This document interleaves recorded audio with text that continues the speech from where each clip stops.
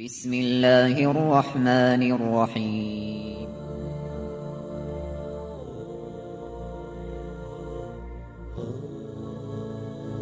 الرحمن العزيز الرحيم القوي السلام الكريم العظيم البصير العليم الحكيم الجبار.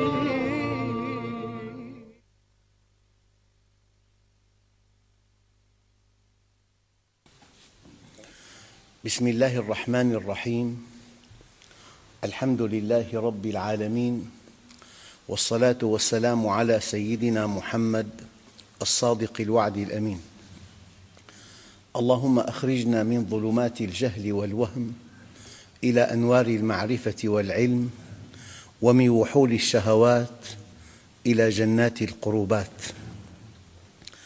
أيها الإخوة الكرام، لا زلنا مع اسم العفو، ومرات ومرات نذكر بأن قوله تعالى: ولله الأسماء الحسنى فادعوه بها، لأنه جل جلاله ذات كاملة، ولا سبيل إلى التقرب إليه إلا أن تكون كاملاً، لأن الله طيب ولا يقبل إلا طيباً. أحد أكبر أسباب القربات إليه أن تتخلق بكمال مشتق منه، فإذا كان الله عفواً ما من قربة إلى الله أعظم من أن تعفو عمن ظلمك. ورد في بعض الأحاديث أن النبي صلى الله عليه وسلم قال: أمرني ربي ب9: خشية الله في السر والعلانية. المؤمن الصادق خلوته كجلوته، باطنه كظاهره، سره كعلانيته. ازدواجية ما في عنده، واضح وضوح الشمس، كما قال عليه الصلاة والسلام، لأن منهج النبي واضح. قال: تركتكم على بيضاء نقية ليلها كنهارها لا يزيغ عنها إلا ضال. فالنبي الكريم يوجهنا ويقول متحدثاً عن نفسه: أمرني ربي ب9: خشية الله في السر والعلانية، كلمة العدل في الغضب والرضا، القصد في الفقر والغنى. معظم الناس يلجؤون إلى الله عند الشدة، هذا شيء طبيعي، لكن بطولة المؤمن أنه يعرف الله في الرخاء، وهو صحيح، وهو معافى، وهو في قمة النجاح، لا ينسى الله. النبي عليه الصلاة والسلام حينما دخل مكة فاتحاً دخلها مطأطئ الرأس، حتى كادت ذؤابة عمامته تلاصق عنق بعيره تواضعاً لله. فالمؤمن يعرف الله في الرخاء، والقصد في الفقر والغنى. وأن أصل من قطعني، أن أصل من قطعني، وأن أعفو عمن ظلمني، هنا الشاهد، وأن أعطي من حرمني. فإذا الذي بينك وبينه عداوة كأنه ولي حميم. دققوا الآن، وأن يكون صمتي فكراً، وأنا ساكت أتفكر في ملكوت السماوات والأرض، وأنا أنظر إلى آيات الله، أسبح الله وأعظمه وأمجده. وأن يكون صمتي فكراً ونطقي ذكراً،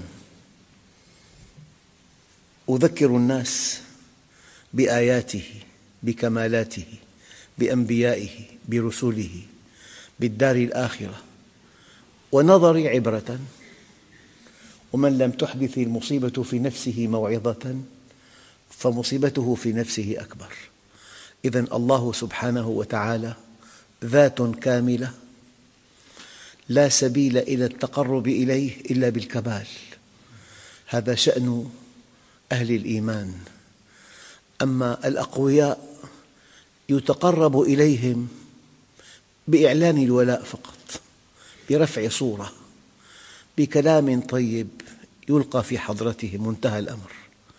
لكن عظمة هذا الدين أن أهل الإيمان لا سبيل لهم إلى الله إلا أن يكونوا كاملين. لذلك الله جل جلاله من أسمائه العفو. هذا الاسم ماذا يعني؟ يزيل عن النفوس ظلمة الزلات برحمته، ووحشة الغفلات عن القلوب بكرامته. والعفو هو الذي أزال الذنوب من الصحائف وأبدل الوحشة بفنون اللطائف. والعفو هو الذي يمحو آثار الذنوب ويزيل ريحها بمغفرته. العفو هو الذي يترك المؤاخذة على الذنوب ولا يذكر بالعيوب. فالله سبحانه وتعالى عفو يمحو ذنوب العبد التائب من ديوان الكرام الكاتبين الملائكة، ولا يطالبه بها يوم القيامة، وينسيهم إياها حتى في أعماق قلوبهم كي لا يخجلوا عند تذكرها. في تعليق مأخوذ من السيرة حول هذا. أحد أصحاب رسول الله صلى الله عليه وسلم، هذا الصحابي الجليل، شهد مصرع خبيب. سيدنا خبيب ألقي القبض عليه عقب معركة بدر، وأراد أهل مكة أن ينتقموا بصلبه ثأرا لقتلاهم في بدر، فجمعوا كل من وصل إلى علمه هذا الخبر وأرادوا أن يصلبوه على مرأى من كل هؤلاء. طبعا سأله أبو سفيان قال: يا خبيب، أتحب أن يكون محمد مكانك؟ يا خبيب، أتحب أن يكون محمد مكانك؟ قال: والله ما أحب أن أكون في أهلي وولدي، في أهلي وولدي، وعندي عافية الدنيا ونعيمها. بالمقاييس المعاصرة بيت فخم 400 متر، له إطلالة رائعة، في كل الأجهزة الكهربائية، أساس فخم، لوحات زيتية، زهور، ورود، فواكه إلى آخره.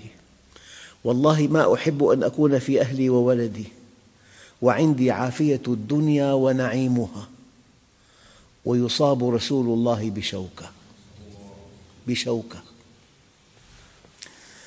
فقال أبو سفيان: ما رأيت أحدا يحب أحدا كحب أصحاب محمدا. الدين حب. يقول لك في عيد حب. من قال لك إن الحب ليس أصلاً في خلق الإنسان؟ أي إنسان لا يجد حاجة في نفسه إلى أن يحب أو إلى أن يحب ليس من بني البشر، لأن الله سبحانه وتعالى أراد أن تكون العلاقة بيننا وبينه علاقة حب، قال: يحبهم ويحبونه. ما أرادنا أن نطيعه مقهورين، قال: لا إكراه في الدين. ما أراد أن نأتيه قسراً، أرادنا أن نأتيه طائعين، أراد أن نأتيه بمبادرة منا، أرادنا أن نأتيه محبين. أراد الله عز وجل أن تكون المحبوبية أصل العلاقة بيننا وبينه، لكن البطولة أن تعرف من تحب. قد تحب جسداً فانياً تنتهي علاقتك به إلى كآبة وإلى فضيحة، وقد تحب الذات الكاملة. لذلك الحب في الله أصل في خلق الإنسان. هناك حب في الله، هناك حب مع الله، وفرق كبير بين الحب في الله وبين الحب مع الله. الحب في الله عين التوحيد، والحب مع الله عين الشرك. لذلك يقول الإمام علي رضي الله عنه: الشرك أخفى، من دبيب النملة السمراء على الصخرة الصماء في الليلة الظلماء. وأدناه أن تحب على جور، أن تحب إنسان غير مستقيم لكن لك معه مصالح، تحبه، هذا شرك. أو أن تبغض على عدل، واحد نصحك بأدب ما تحملته، سفهته، فالذي يرفض النصيحة عنده نوع من أنواع الشرك، أشرك ذاته مع الله، ما بيغلط هو. والذي يحب على جور أشرك الذي أحبه مع الله. لذلك وما يؤمن أكثرهم بالله إلا وهم مشركون، هذا هو الشرك الخفي. أخوف ما أخاف على أمتي الشرك الخفي. أما إني لست أقول إنكم تعبدون صنما ولا حجرا، ولكن شهوة خفية وأعمال لغير الله. فلذلك أتحب أن يكون محمد مكانك؟ قال له والله ما أحب أن أكون في أهلي وولدي وعندي عافية الدنيا ونعيمها ويصاب رسول الله بشوكة. فقال أبو سفيان ما رأيت أحدا يحب أحدا كحب أصحاب محمد محمدا. أما القصة أن هذا الصحابي الجليل قال شهدت مصرع خبيب بن عدي. هذا السؤال سئل ما الذي يصيبك؟ كان يغيب عن الوعي من حين إلى آخر، يغيب عن الوعي كليا. فلما سئل عن هذا الغياب قال شهدت مصرع خبيب بن عدي وأنا مشرك، ورأيت قريشا تقطع جسده وهي تقول أتحب أن يكون محمد مكانك؟ فيقول والله لا أحب أن يكون محمد مكاني ويصاب بشوكة. لذلك يقول هذا الصحابي الجليل إني والله كلما ذكرت ذلك اليوم وكيف أني تركت نصرته إلا ظننت أن الله لن يغفر لي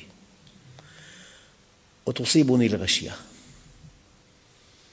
هذا الذي يتقاعس عن نصرة مؤمنين، هذا الذي يتقاعس عن نصرة إخوانه المؤمنين لو يعلم ما سيلقى يوم القيامة. أيها الإخوة، الفرق بين العفو والغفران فرق كبير. الله عز وجل عفو غفور، لكن بين العفو والغفران فروق. الغفران يقتضي إسقاط العقاب ونيل الثواب ولا يستحقه إلا المؤمن، أما العفو يقتضي إسقاط اللوم والذم ولا يقتضي الثواب. الفرق بين الغفران وبين العفو: العفو يكون قبل العقوبة أو بعدها، لكن الغفران لا يكون معه عقوبة إطلاقاً. العفو إسقاط العقاب، والغفران ستر للذنب وصون عن الفضيحة.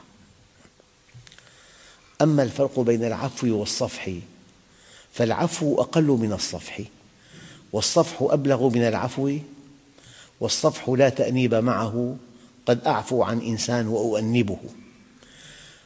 نعم، أما الصفح لا تأنيب مع الصفح. أيها الإخوة، لكن الشاهد دقيق جدا.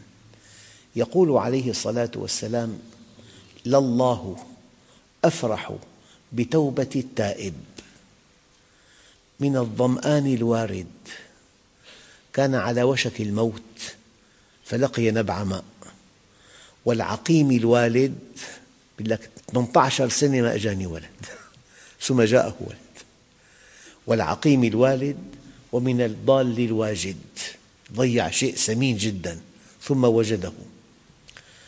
فمن تاب إلى الله توبة نصوحة، هنا الشاهد، فمن تاب إلى الله توبة نصوحة أنسى الله حافظيه وجوارحه وبقاع الأرض كلها خطاياه وذنوبه.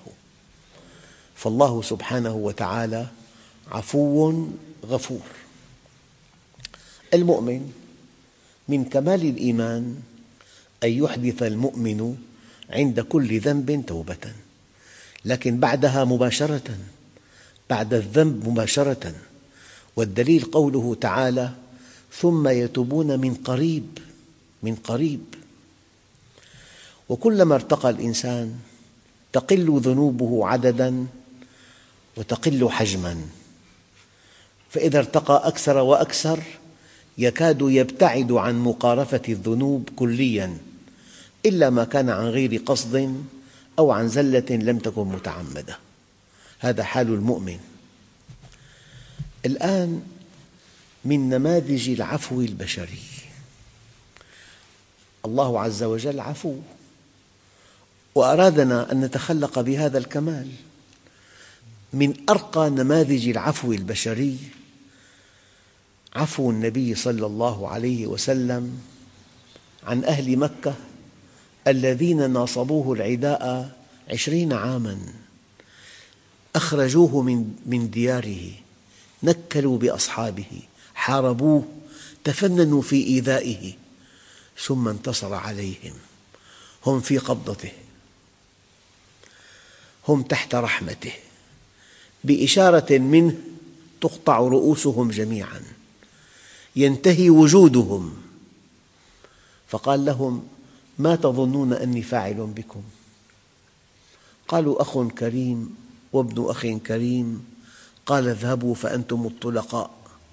عندها قال أبو سفيان: ما أعقلك وما أرحمك وما أوصلك. أحد كتاب السيرة الغربيين الذين هداهم الله إلى الإسلام يقول عن سيد الأنام: كان محمد ملكاً وسياسياً ومحارباً وقائداً ومشرعاً وقاضياً وفاتحاً ومهاجراً. مارس بالفعل جميع المبادئ التي كان يلقنها للناس، ولن تجد في القرآن حكماً أو أمراً لم يعمل به النبي صلى الله عليه وسلم، إذ كان يمارس بالفعل كل ما كان يدعو إليه بالقول. هنا تكمن عظمة الأنبياء، ما في مسافة أبداً بين أقوالهم وأفعالهم. ما اكتشف أصحابهم أنهم يقولون شيئاً ويفعلون شيئاً آخر. كان يمارس بالفعل كل ما كان يدعو إليه بالقول. فالمرء مثلاً لن يكون عفواً، كلام دقيق، المرء مثلاً لن يكون عفواً إلا أن يكون له عدو يلقى منه أشد الإساءة، ثم تدور الدائرة على هذا العدو فيقع في قبضته ويصبح تحت رحمته، ثم يملك القدرة عليه وأن ينتقم منه ثم يعفو عنه. وقد خرت جزيرة العرب صريعة تحت قدميه، وأصبحت مكة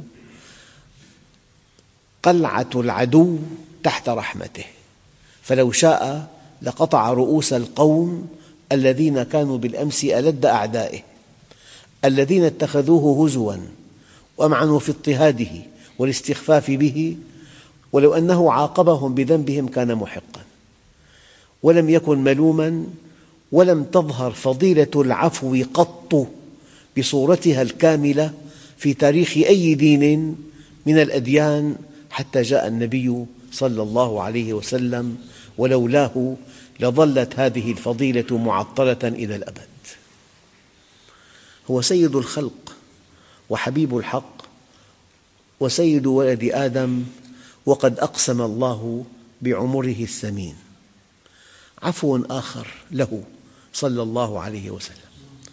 تصور إنسان سافر إلى بلد مشياً على قدميه 80 كيلومتر إلى الطائف، وفي الطائف دعاهم إلى الله، كذبوه وسخروا منه واستهزأوا به، وقال له أحدهم: لو أنك صادق فيما تقول لمزقت أسواب الكعبة. ثم أغروا صبيانهم ونالوه بالأذى حتى سال الدم من قدمه الشريف، وهو يقول: إن لم يكن بك غضب علي فلا أبالي، ولك العتبى حتى ترضى، لكن عافيتك أوسع لي. الآن انظروا إلى عفوه، أرسل الله له ملك الجبال وقال: يا محمد، أمرني ربي أن أكون طوع إرادتك، لو شئت لأطبقت عليهم الجبلين. كلام دقيق، يعني مكنه الله أن ينتقم منهم. يا محمد، أمرني ربي أن أكون طوع إرادتك، لو شئت لأطبقت عليهم الجبلين، وفي رواية الأخشبين. اسمعوا الجواب. قال: لا يا أخي، اللهم اهد قومي، انتمى لهم، ما تخلى عنهم. الإنسان اليوم يذهب لأوروبا يرجع كأنه ليس من هذه الأمة، متخلفون. اللهم اهد قومي فإنهم لا يعلمون. انتمى إليهم واعتذر عنهم ودعا لهم، انتمى إليهم واعتذر عنهم ودعا لهم، وتمنى على الله أن يخرج من أصلابهم من يوحده، لعل الله يخرج من أصلابهم من يوحده. هذه النبوة، هذه النبوة. حاطب ابن بلتعة أرسل كتابا إلى قريش: إن محمدا سيغزوكم فخذوا حذركم. كيف تقيم هذا الكتاب في أي نظام بالعالم؟ خيانة عظمى، يستحق القتل. جاءه الوحي وأبلغه ذلك، أرسل من يأتي بالمرأة التي معها الكتاب في منتصف الطريق، ثم استدعى حاطب. قال: يا حاطب، ما هذا؟ قال له: والله يا رسول الله ما كفرت ولا ارتدت. قبل أن يقول حاطب قال سيدنا عمر: يا رسول الله دعني أضرب عنق هذا المنافق. قال: لا يا عمر، إنه شهد بدرا. انظروا إلى الوفاء، إنه شهد بدرا. لا يا عمر. يا حاطب، ما هذا؟ قال له: والله يا رسول الله ما كفرت ولا ارتدت، وإني لصيق في قريش، وإني موقن أن الله سينصرك. أردت بهذا الكتاب أن تكون لي يد عندهم أحمي بها أهلي ومالي. فقال عليه الصلاة والسلام: إني صدقته فصدقوه، إني صدقته فصدقوه، ولا تقولوا فيه إلا خيرا. هذه النبوة. أيها الإخوة، في عندنا نموذج آخر لسيدنا يوسف. طبعا قصة معروفة، إخوته تآمروا عليه وضعوه في الجب ليموت. الآيات: فلما دخلوا عليه وهو عزيز مصر قالوا: يا أيها العزيز مسنا وأهلنا الضر وجئنا ببضاعة مزجاة فأوف لنا الكيل وتصدق علينا إن الله يجزي المتصدقين. ضعاف فقراء وهو عزيز مصر. قال: هل علمتم ما فعلتم بيوسف وأخيه إذ أنتم جاهلون؟ قالوا: أئنك لأنت يوسف؟ هو في الجب وانتهى ومات. لذلك والله غالب على أمره ولكن أكثر الناس لا يعلمون.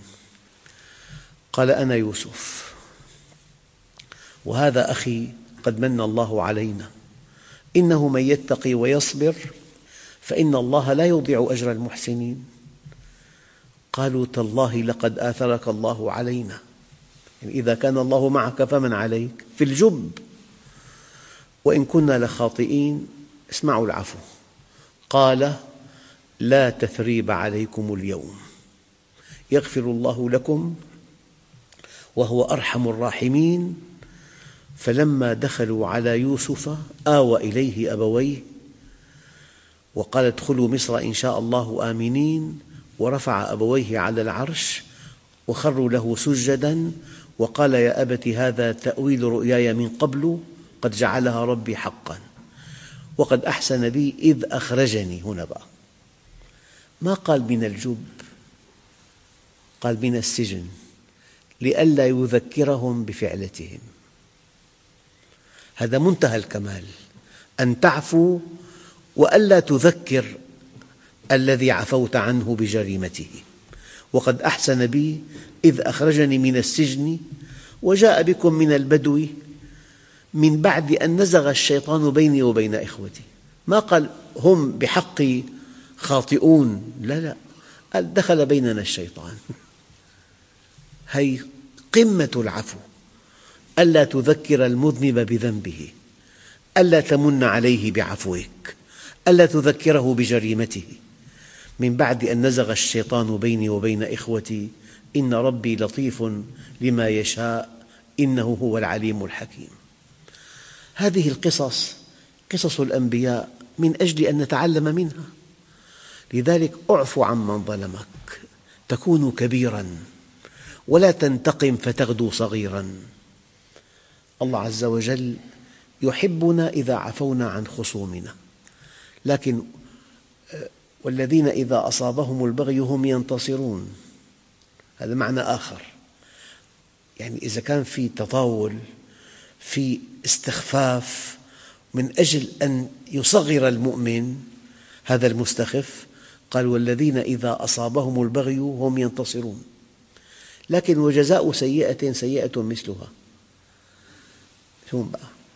فإذا غلب على ظنك أن عفوك عنه يصلحه ينبغي أن تعفو عنه. فمن عفا وأصلح، يعني غلب على ظنك أن عفوك عن هذا الإنسان يقربه إلى الله. قال الآية الكريمة والذين إذا أصابهم البغي هم ينتصرون وجزاء سيئة سيئة مثلها فمن عفا وأصلح قال فأجره على الله، حسابك عندي يا عبدي. ملك وعدك بعطية، شو يعطيك؟ قلم رصاص؟ لا، سيارة، بيت. فمن عفا وأصلح فأجره على الله. يعني إذا في تطاول يجب أن تنتصر، أما ما في تطاول بس في خطأ صار، فإذا عفوت عنه تصلحه عندئذ أجرك على الله. أيها الإخوة، ينبغي أن نتقرب إلى الله بكمال مشتق من كماله. هو عفو وينبغي أن نعفو، والحمد لله رب العالمين. بسم الله الرحمن الرحيم. الحمد لله رب العالمين، والصلاة والسلام على سيدنا محمد الصادق الوعد الأمين. اللهم أعطنا ولا تحرمنا، أكرمنا ولا تهنا، آسرنا ولا تؤسر علينا، أرضنا وارض عنا. وصلى الله على سيدنا محمد النبي الأمي وعلى آله وصحبه وسلم، والحمد لله رب العالمين. الفاتحة.